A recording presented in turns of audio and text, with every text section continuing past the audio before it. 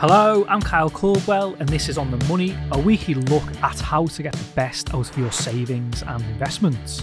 In this episode, we're looking at where you can find the best value opportunities among the UK equity market. At the risk of sounding like a broken record, the UK equity market is cheap, but despite this, investors are continuing to shy away. The lack of love for the UK market is leaving many of the professional investors perplexed. They point out that the UK market has plenty of bargain opportunities, given that the FTSE 100's all-time high achieved earlier this year was driven by a small number of stocks, the energy and the miners, which have benefited from rising energy prices. The fund's statistics, however, reflect that investors have yet to be persuaded. The latest statistics show that UK funds saw outflows of 1.2 billion in May. Now, arguing the case for the UK is Neil Shah, director of investment research firm Edison Group. I spoke to him a couple of weeks ago and started off by asking him to set the scene by giving an overview of how cheap the UK equity market is compared to its own history and to other markets such as the US. It's something which a lot of fund managers have been talking about, that when you look at the UK market on a relative basis to most developed markets, it looks extremely cheap. I mean, I haven't gone back, hundreds of years. I thought I'd had a look at the charts back to sort of the beginning of 2005. But even on those, it's on a relative low against the US and European markets. The interesting thing is that it's very broad based. If you take a look at the premium or discount on forward earnings multiples against the, say take MSCI UK versus MSCI US, the only sectors where the UK traded at a modest premium was in telecom services and the sort of tech, hardware and equipment. Everything else was on a discount. We're on a significant discount against, the sort of 20-year history against developed markets. When you're taking a look at median valuations, the majority of the UK sectors are at a discount to where they've been.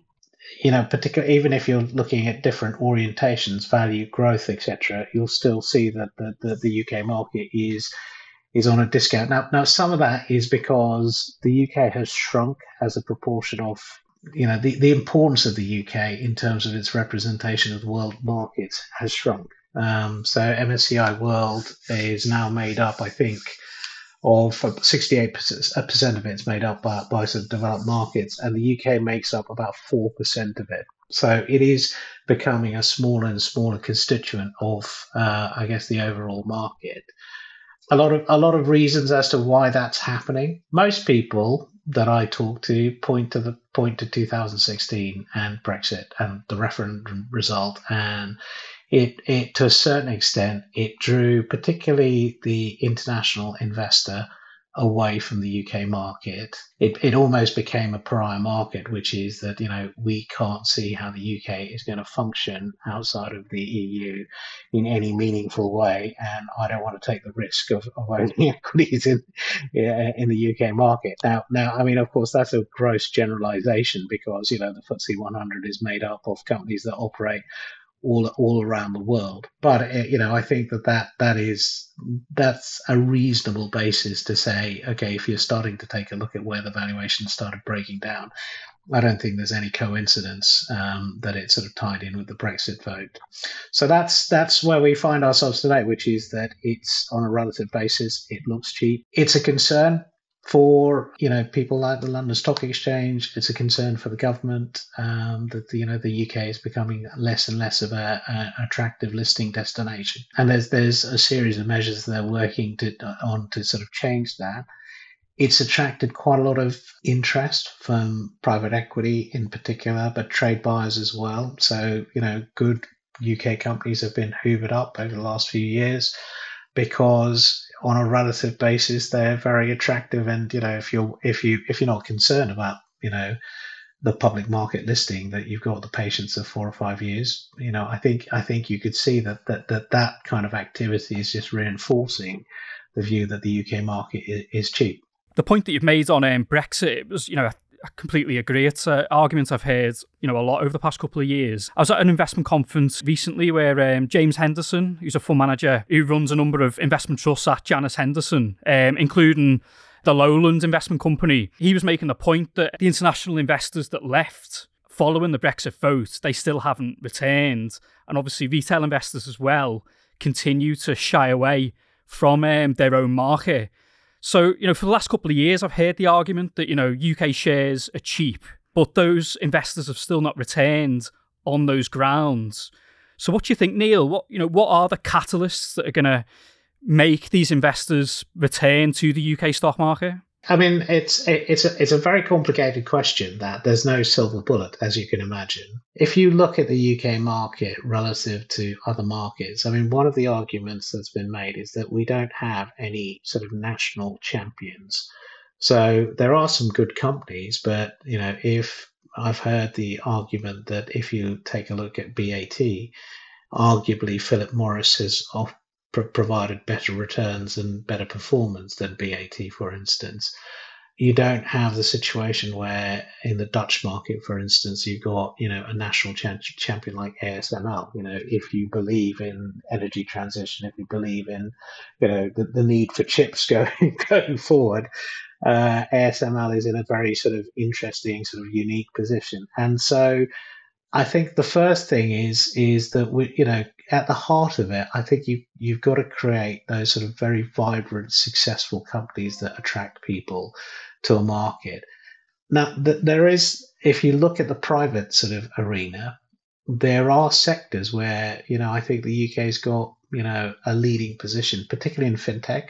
I think that's an area where, we've got a number of very successful companies starting to develop. And over time, you'd hope that you're going to start to see some of that sort of coming onto our public markets and people taking an interest. But there's other areas as well where, I think you've got, I would call areas of excellence starting to develop. So first thing I would say is that to garner interest in the market, you need good quality companies coming to the market. That's the first thing. The second is, and to be honest, I mean, a lot of what you're seeing in the reform agenda, the Edinburgh reforms, what was set out by the Chancellor in his Mansion House speech, the changing to the listing rules, the idea that, we're revisiting how investment research is being produced in the UK, and Rachel Kent's reviews. These are all measures which are there to try and stimulate interest back into the UK market, and in particular to start to champion some of the sort of growth companies in the UK market. So that's the first thing, which is, I think you've got to start to create a platform for these sort of national champions. The second, I think, is, and I think the market's got to find its feet, which is that if you take a look at the IPOs of the last 2 or 3 years, I think 2020, 21, the post-pandemic rush that sort of took place of companies coming to market because there was, the market was flush with capital because of the sort of the government policies at the time. You have not fared particularly well in terms of investing in those IPOs. I need to run the stats to June, but the last time I ran the stats, I think 88% of the companies that had IPO'd were underwater. I mean, there was a group of companies which were 90% down, which is, astonishing that within 2 years these companies had come to market and they were sort of 90% down. And I was at a very entertaining conference where Andy Brough gave this analogy that, when you go to a party, everyone needs to come home with a balloon, right? That's what he said. And if the people investing in these things aren't coming home with a balloon, guess what? They're not coming to the party again, right? So I think that's a message of as these companies sort of come to market, you've got to leave enough in the performance for the aftermarket that there's going to, you have to reflect that there's got to be something on the table for the investors so that they can, confidently invest in these businesses and see some outperformance on them. So I think that's an adjustment that needs to take place in terms of how companies are IPOing.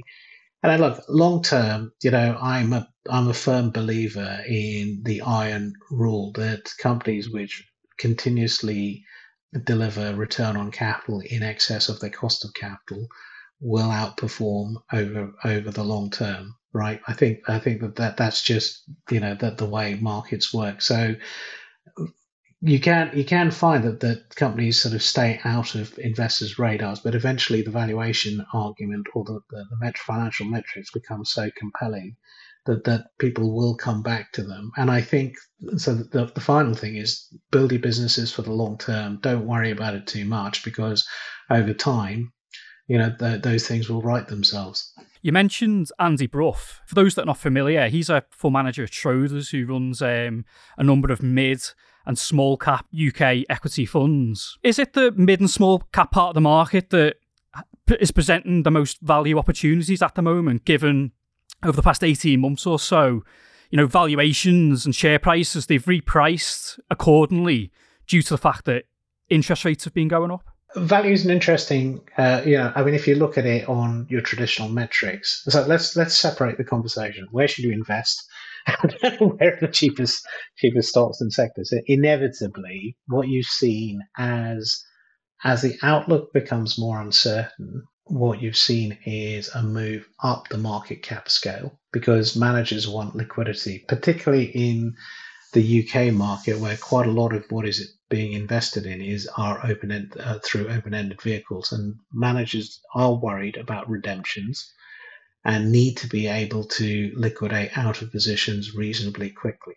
So I think that as a result of that, when you start to see those kind of movements, of course you will see neglected small caps, neglected mid caps, where from a price to book or a price to earnings multiple, they look really, really attractive. I tend to, when I'm looking at how you should invest, I tend to take a slightly more holistic view, because occasionally you will find a great company which is, actually not on necessarily a cheap PE, but its growth attributes, the way it sort of runs itself, are so attractive that I'd be prepared to pay for that. The other side of it is that if you're looking at something which is cheap, i.e., on a discounted price to earnings multiple, or a discounted price to book multiple, and is in the sort of small and mid cap area, one of the investment disciplines I think that you now need to sort of think through what your exit hypothesis is. So another fund manager I recently interviewed, Richard Staveley, invests in sort of a concentrated portfolio of those kind of small and mid cap names, is always thinking about what is my exit route, because he can't rely on the fact that the market is necessarily going to, another manager is going to come and pick up this stock in 2 or 3 years' time. So he's thinking about, what is this business? What kind of industry does it operate in? Is it fragmented? Is it consolidating? Who are the peers? What's happening in the private equity space? And is sort of positioning himself for realization on that perspective. That's not unique in the UK market. David Einhorn, very well-known US manager, spoke at I think an industry conference about 6 weeks ago, and talked about how his special sits investment style has changed, where previously he would look at something where he felt that the market underappreciated the earnings potential of it. If he could buy it on a P multiple of 12, and then you got both the earnings beat and the re-rating, it's how he tended to make his sort of 50, 60, 70, 80% returns over a 3-year perspective. He said that that's really hard work right now, because you don't have mutual funds coming in and buying up that stock, so you can get stuck in a value trap. Instead, he sort of described his investing approach of looking at what is considered small cap in the US, which is sub $5 billion. He's taking a look at what he calls the wasteland, So if he can buy a company there on a P multiple of 5 and feels that there is going to be some kind of trade buy or some kind of consolidation play, and it gets picked up on a P of 6 or 7 in a year or 2 years' time, he's still making a 40% return. So it's interesting that professional managers understand the kind of market we're in, that the liquidity constraints, particularly in investing in small and mid cap. And one of the things that they're thinking about is, I can buy into it because I buy into the valuation, but they're also thinking about the realization of that valuation and building an exit hypothesis. And Richard Staveley, interesting thing about Richard Staveley's fund is that I think when I looked at it in January, 3 of the companies of a fairly concentrated portfolio of 10 or 15 holdings, 3 of the companies had been bid for. So, his exit hypothesis is very clearly working. Yeah, that is interesting that, as you mentioned, that, particularly the small cap fund managers, they're having to take into, even greater consideration than usual liquidity. In terms of the UK market as a whole, I'm going to ask you to put your neck on the line here. Which sectors or companies would you pick out as offering, good value opportunities at the moment in the context of the macroeconomic backdrop that we're in, which looks like that we're in a higher for longer interest rate environment? So if you take a look at current valuations on a range of metrics, so I tend to look at forward PEs, trading PEs, price to book, and dividend yields. The ones that tend to stand out: basic materials, financials, consumer staples, real estate. But that I would put a caveat on that there is concerns about NAVs in the real estate sector. It depends on where in real estate. Those are the ones that flashing up as these are attractive. The one which is a little bit of a balance, the energy sector is very attractive on an earnings perspective, less attractive on a yield perspective, dividend yield perspective. But we can talk about that, and there are companies which are very attractive from a yield perspective in the energy sector. So I would say that those are the sectors that stand out right now in the UK when you're looking at the sort of valuation metrics. And then it's a case of finding the right kind of companies in those sectors. And in terms of income, the UK market has a rich dividend heritage. It's among the highest yielding markets in the world. On that basis, which companies or sectors would you pick out as, offering a good opportunity at this point, and which ones are potential value traps? Again, the sectors which stood out from a yield perspective: materials, again, compared to history, looked attractive. Financials, consumer staples, real estate, and to a certain extent, the tech IT sort of area is attractive from a dividend yield perspective.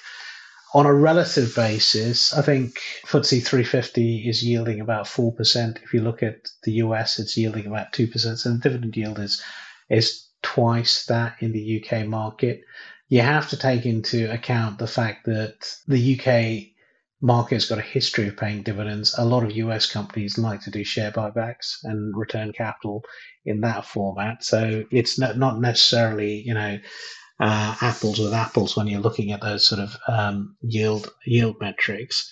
So, I tend to focus on, what leads to the generation of that yield, which is your return on capital. What is the most attractive companies from a return on capital? Very old-fashioned, old school in that regard. Specifically, if I was taking a look at companies which I think are attractive from a yield perspective, it's usually, it needs to marry up with, you've got to buy into the company and what it's doing, and the story of that company, along with the fact that you think the yield's interesting, supports your investment in it, and to a certain extent is providing you some insurance, because even if it doesn't perform, you're getting a return on that. So some of the names that I would mention from a yield perspective, like Serica Energy, which is almost double-digit dividend yield now, has had a history of paying special dividends. I like Games Workshop, which is a very strong cash generative business, very strong IP, and again tends to pay quite a lot of what it calls surplus capital out to investors in the form of dividends or special dividends. A retail favorite, I would take a look at Lloyds Bank as a staple business which is paying a sensible yield, which tends to do reasonably well in a high interest rate, providing we don't move into Armageddon and the impairment side go out of control. But I think we're in a very different position today than we were in the financial crisis.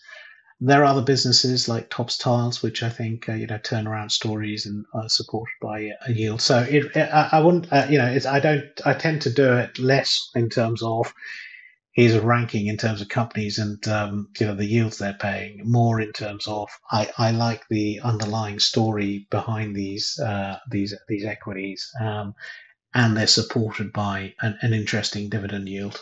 And finally, while, as we've discussed, the UK equity market is cheap compared to its history and to other regions, and there's a lot of market commentators out there at the moment that are saying, pointing that very fact out, and that now might be a good time to increase exposure.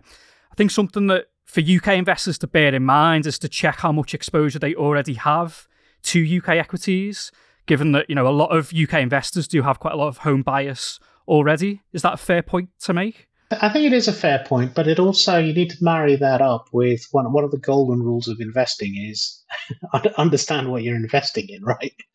And I think home bias is natural. I mean, I've been doing this a long time, and I've seen professionals make money by the fact that when I was working at Goldman, I always remember this very famous sort of call because one of the equity salespeople happened to walk through Marks and Spencers, etc., and came away with some views and discussed that with the analyst, etc. And that generated, at the time, it was actually a sell call on Marks and Spencers. And I think actually today it might go the other way, which is, Marks has done quite a lot in terms of revamping its store format and looks much more interesting. I do buy into this idea that you've got to understand what you're investing in, and there's nothing more tangible than actually seeing, the products, the services, having experience of that. So take the example of I mentioned, which is Topps Tiles. You can see the store formats today compared to maybe what they were 5 years, or you can go and have a look at some of the old store formats and some of the new store formats that they have, very different in their makeup. And you can also get exposure to, their customer services and the customer service mentality, etc. And those things ultimately underpin what is, how a business runs itself, which then turns itself into, what are the financial metrics. So I'm sympathetic to the home bias because I think it helps you understand businesses better. And if it's one of the things that you should do as a genuine investor is to try and get exposure to it. Of course, you've got to strike your right that you don't want to be entirely UK focused because you're missing some great opportunities out in the rest of the world. I mean, if you hadn't participated in the US market, particularly where everyone was investing in the large cap names, that's a lot of money that you've left off the table in the first half of this year. I also think it's worth you taking a look at some of the up and coming international markets. So for a long time post-financial crisis, the Greek market, for instance, was kind of where the UK market was today. It was a kind of a pariah. No one would touch it. But there's been some really exciting stories. Economically, it's doing really well. And, one of my personal favorites, there's a little business, it's not so little anymore. There's a business that we started covering 5 years ago when it was about €1 billion market cap called Mytilineos, and it's exposed to the energy transition theme. Over 5 years, that business is now 4.5 billion market cap. So, it's gone up 4.5 times. And actually, from a prospect perspective, it looks really, really interesting in terms of the direction of travel that's going. So, stick to your knitting, and to a certain extent, expose yourself to some of the things that you enjoy doing. At the same time, don't neglect to look overseas because there are some really exciting companies out there. Thanks to Neil, and thank you for listening to this episode of On the Money. If you enjoyed it, please leave us a rating or a review and follow the show in your podcast app. And if you get a chance, tell a friend about it too. You can join the conversation, ask questions, and tell us what you would like us to talk about via email on otm@ii.co.uk. And in the meantime, you can find more information and practical pointers on how to get the most out of your investments on the Interactive Investor website at ii.co.uk. See you next week.